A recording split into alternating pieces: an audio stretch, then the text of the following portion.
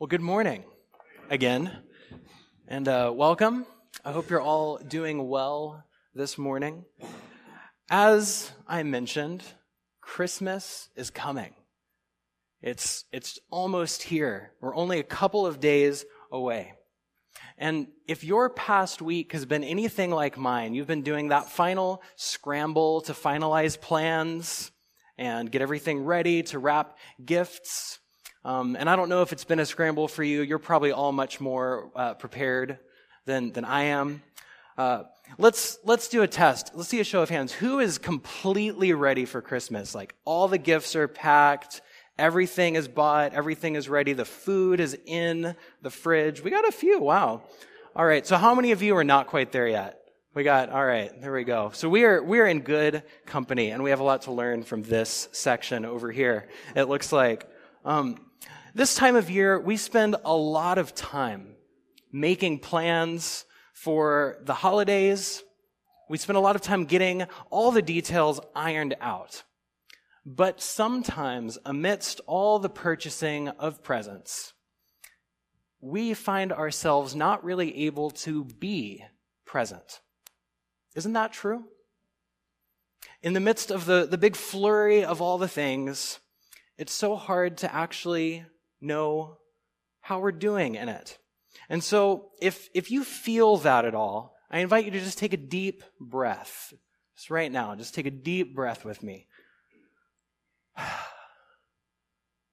Now, as we do that, I want to show you a huge difference between two very similar questions. The questions only have one word different. Question number one. What are you doing for Christmas? And I'm sure many of you have asked that question already this morning. You've probably answered that question already this morning. We've been busy making plans, right? So what are you doing for Christmas? You probably know. But here's the second question. How are you doing for Christmas? That question takes a little bit more thought. It takes that deep breath to be able to answer. You see, we spend so much time planning for and figuring out that first one that we can easily lose track of the second. So, if you have a Bible, go ahead and open up to Luke chapter 2. That's where we're headed. If you have a Bible with you or one nearby, you can open up there. We'll also have it on the screen for us while we read it through. These past few weeks, we've been in a series called Songs of the Season. And we've been looking at all of these songs that appear through the first few chapters of Luke. After a visit from an angel, Mary bursts out into song.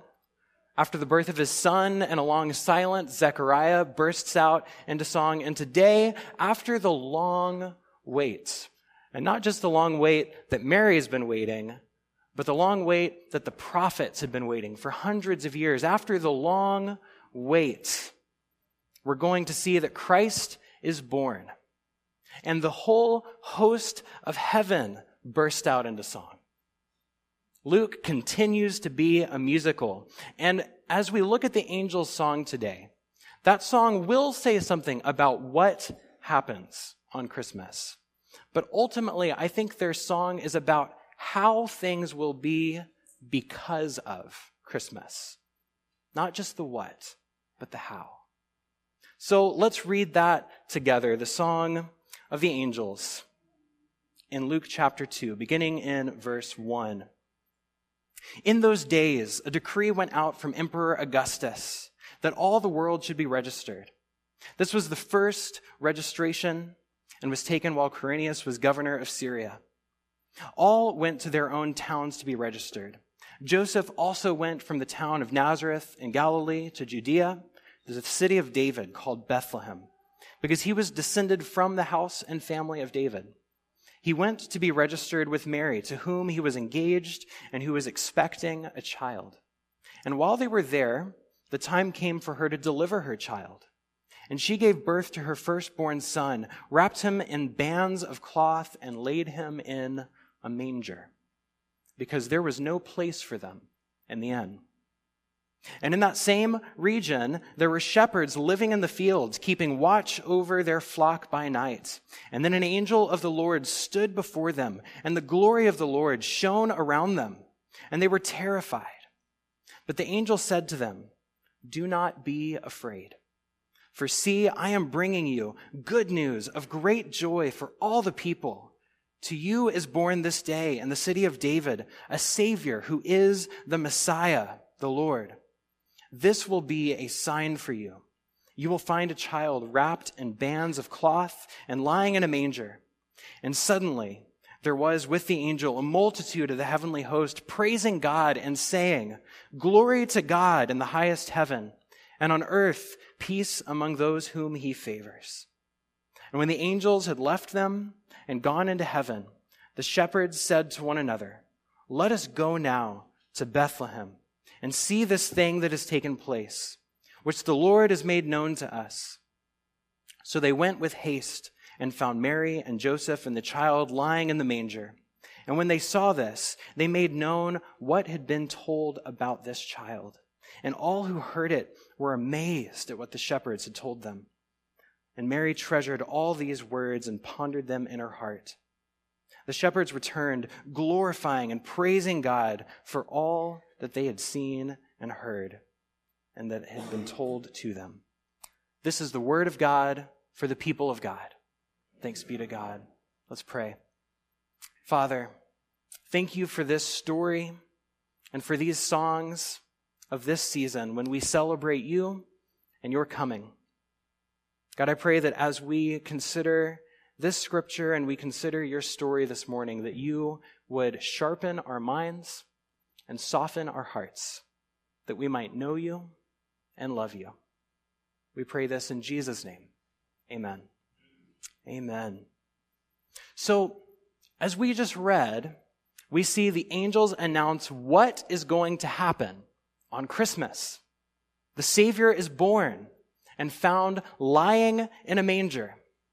But when all the hosts of heaven arrive, their song is about how things will be because of Christmas. How things will be because this Savior is born. Their song is about how things are in heaven and on earth.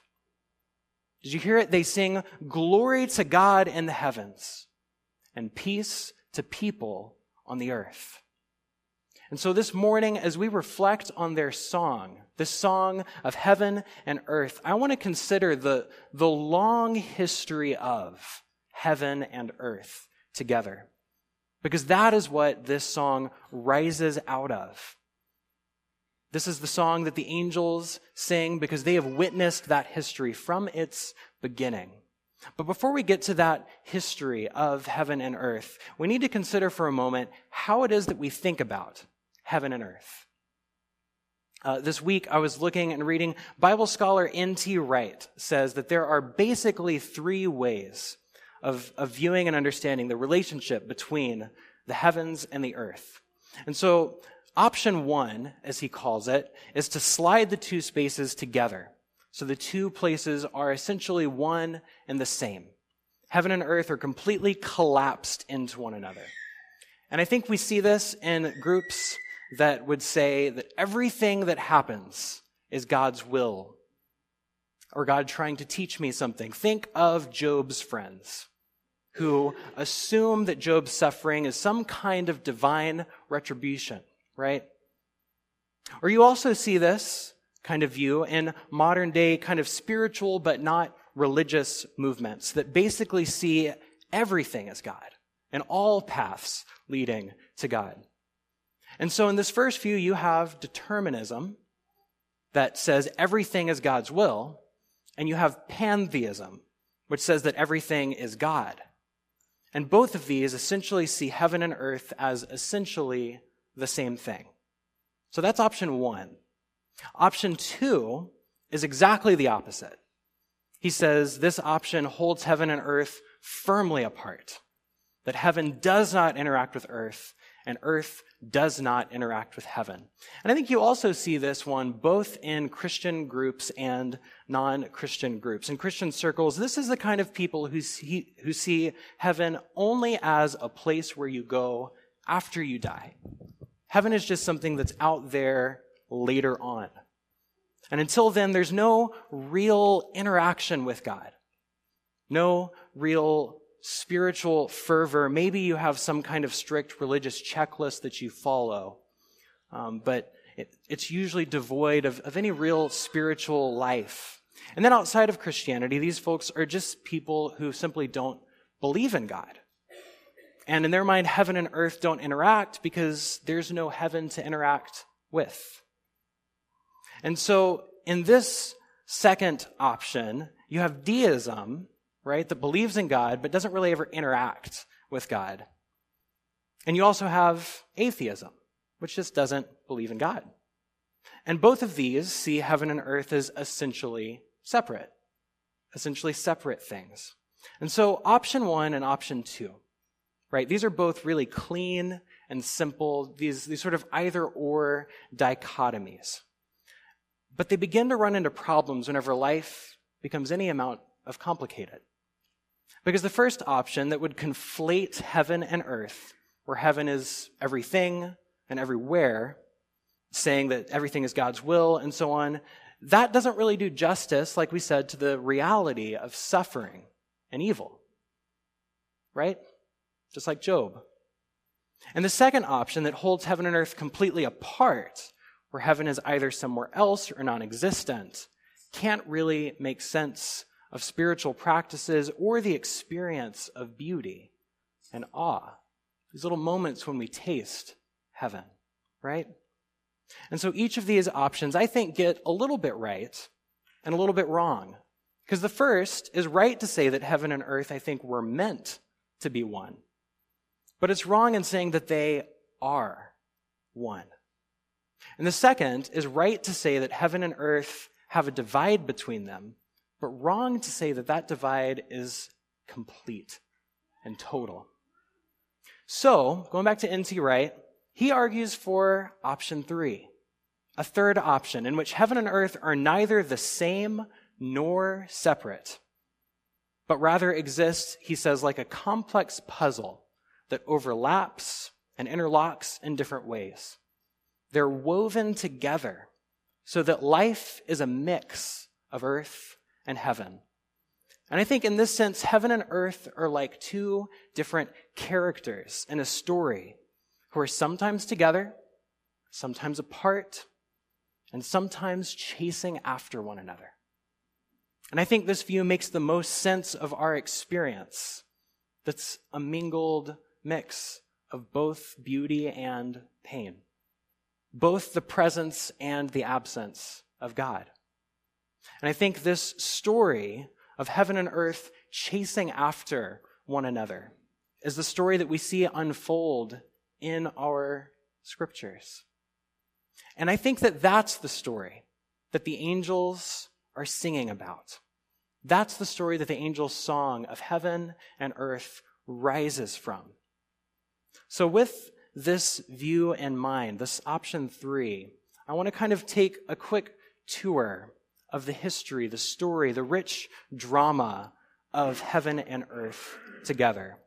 And it is a long story. It goes back to the very beginning, when it says, in the beginning God created the heavens and the earth. And in the beginning, heaven and earth lived in perfect harmony with one another. Like a woven tapestry, heaven and earth are knit together. And we have the story of Adam and Eve who lived a peaceful and joy-filled life in the garden. And God walked in the garden there with them. But we know how it goes. The deceiver came in the form of a servant and led humanity astray. And sin separated Adam from Eve and both of them from God. And because of this, life became a mix of beauty and pain. The ground would bring forth thorns along with fruit. Childbirth would bring forth life along with pain. The tapestry of heaven and earth was torn, leaving frayed edges and a fraught humanity. But God didn't give up, right? He seeks to mend that tear. And so he pursues his people, and you have the story of Abraham, right? Through whom God promises to bless the world. Abraham has a son, Isaac, who then has another son named Jacob. And do you remember the dream that Jacob had? Jacob's dream in Genesis 28, God gives Jacob a vision, and he dreams of a ladder set up on the earth and the top of it reaching into the heavens. And the angels of God were ascending and descending on that ladder. His dream is about the restoration of heaven and earth, about mending the tear between them. And so God blesses Jacob, and he has 12 sons who eventually become the 12 tribes of Israel. And they become a great people, bringing blessing to the land of the Egyptians. God begins to make good on his promise to bless the world through Abraham. But heaven and earth are not yet mended. They become enslaved by the Egyptians. And this suffering of one people group at the hand of another is a mark of the continued broken relationship between heaven and earth. And that is a mark that is still upon us. May God be gracious. And God is gracious, right? So the story of Israel, they cry out to God amidst their enslavement, and God hears them. And he raises up Moses to lead them out of Egypt through the wilderness toward a promised land. And at Mount Sinai, the people make covenant with God. Moses receives instructions to make a tabernacle, which is basically a portable temple that the people can bring with them through the wilderness. It's like camping with God in a tent. And at the end of the book of Exodus, they finish building the tabernacle, and it says that a cloud covered the tent of meeting, and the glory of the Lord filled the tabernacle. And you catch that? It's called the tent of meeting, because this tent becomes a meeting place for heaven and earth, where the two can be together again. The glory of the Lord fills it, and the people walk through the wilderness with God. It's just that much closer to the days when humanity walked in the garden with God. But heaven and earth are not yet mended. The people forget God, they lose their trust in him, and they wander in the wilderness for 40 years. But after that time, they do eventually make it to the promised land. And after dwelling there for a few more generations, one of their kings, King Solomon, the son of David, takes up a project of building a temple, a permanent structure to replace that portable tabernacle. And we read about this in 1 Kings. And at the dedication of the temple, Solomon prays to God. And his prayer is, "O Lord, God of Israel, there is no God like you in heaven above or on earth beneath." And he asks God, will God indeed dwell on the earth? Even heaven and the highest heaven cannot contain you, much less this house that I have built. This is a prayer that heaven and earth might be brought together again in a permanent way through the temple, this permanent structure. And once again, God comes to dwell with his people there. But heaven and earth are not yet mended, because King Solomon is led astray just like others before him, and so are the other kings who come after him. And this leads us to the era of the prophets. And the prophets are deeply concerned with the heavens and the earth.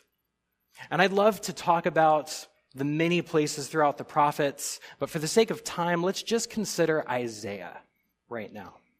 His book opens with these words. He says, "Hear, O heavens, and listen, O earth, the Lord has spoken. His words are meant to address that divide between heaven and earth. And then in chapter 8, Isaiah looks out to the earth. He says that people will look to the earth, but will see only distress and darkness, the gloom of anguish, and they will be thrust into thick darkness. But he also has a vision of heaven. In chapter 6, Isaiah shares this vision, and you'll recognize our angel singers on the scene again. He says, I saw the Lord sitting on a throne, high and lofty, and the hem of his robe filled the temple. Seraphs were in attendance before him. Each had 6 wings.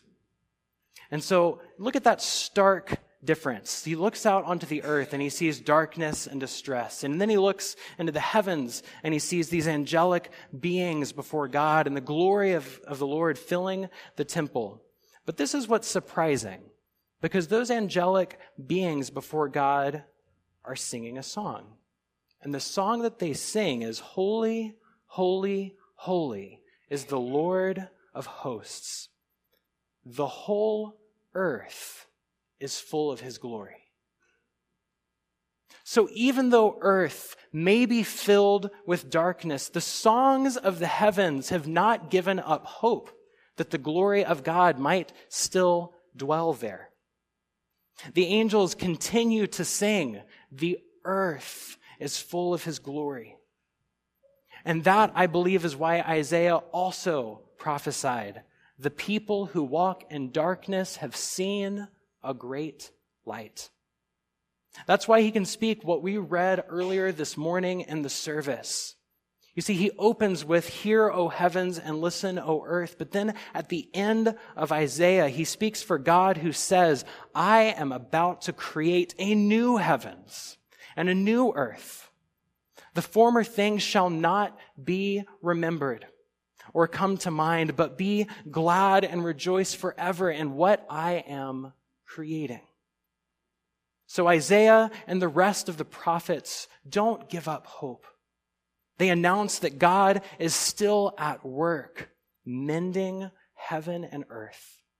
And it's prophecies like this one that 1 Peter 1 verse 12 calls things into which angels long to look.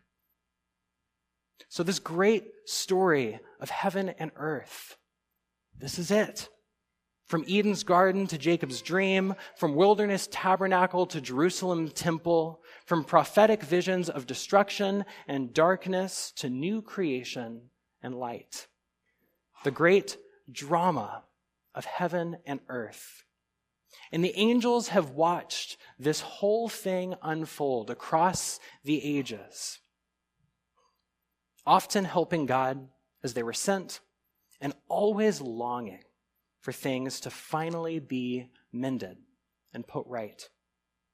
So at the birth of this baby in Bethlehem, the angels finally let loose. And for a moment, that eternal song of praise that we heard in the throne room overflows into a field outside of Bethlehem.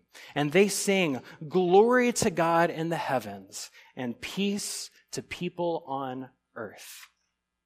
And they burst forth in song because what has happened on this night in this town of Bethlehem is altogether different and altogether new from the things that have happened in the past. This is not a dream like Jacob. This isn't a temporary tent in the wilderness.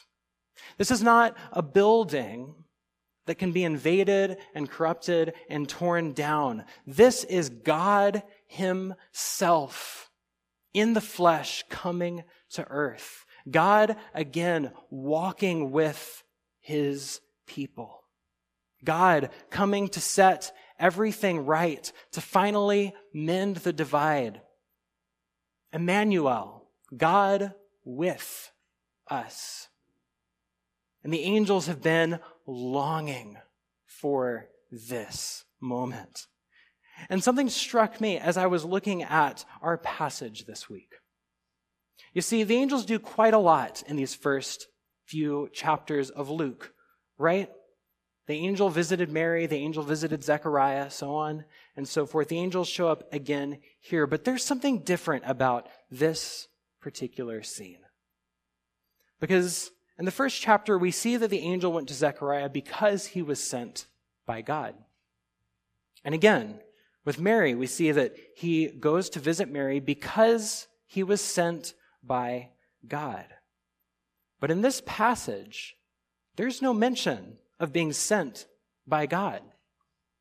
The angels appear to the shepherds of their own accord, unbidden by God, out of the sheer excitement of what has happened, of what is happening.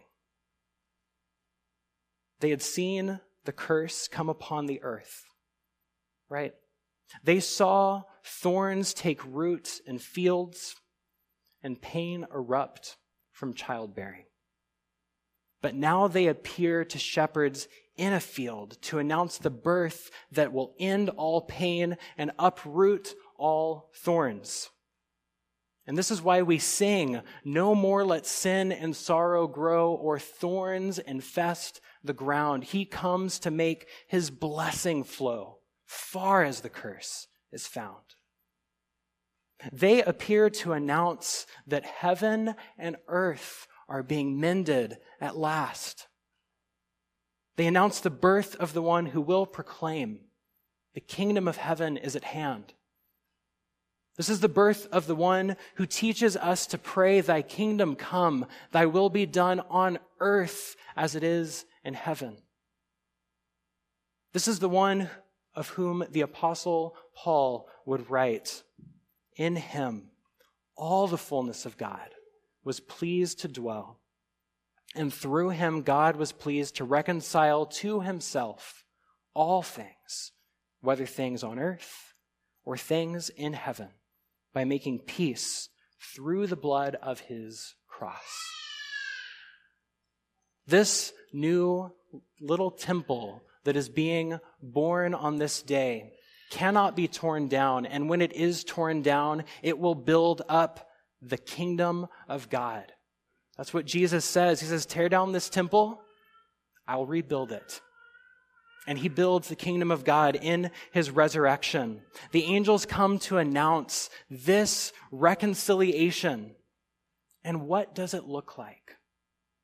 It looks like glory, and it looks like peace. Glory to God in heaven, and peace to people on the earth. Glory and peace means restoration with God, restoration with one another, and I believe restoration also within our own self. And so back to that question. Not just what are you doing for Christmas, but how are you doing for Christmas? Amidst all the plans and all the presents, I hope that you can revel in the glory of God's plan and the peace of his presence. I hope that you can sense the nearness of heaven that we celebrate as we remember Christ's own coming. And I hope that you can sense the presence of God as you become more present to yourself and more present to those around you. And so today, like I often do, I want to leave you with just a simple practice for this week. This is a practice, I believe, of peace and glory. And I think it's a practice that will help us to be more present. And it's simply that deep breath that we began with. So go ahead, take another deep breath right now. As you breathe in, may it be a breath of peace that God brings. And as you breathe back out, may it be like letting forth the praise of his glory, in with his peace and out with his glory, just like the angels and the shepherds. My prayer is that throughout this week, in all that you do, in the chaos and the wonder of it, may every breath you take join with the song of the angels. Glory to God in heaven, and peace to people on the earth. Amen.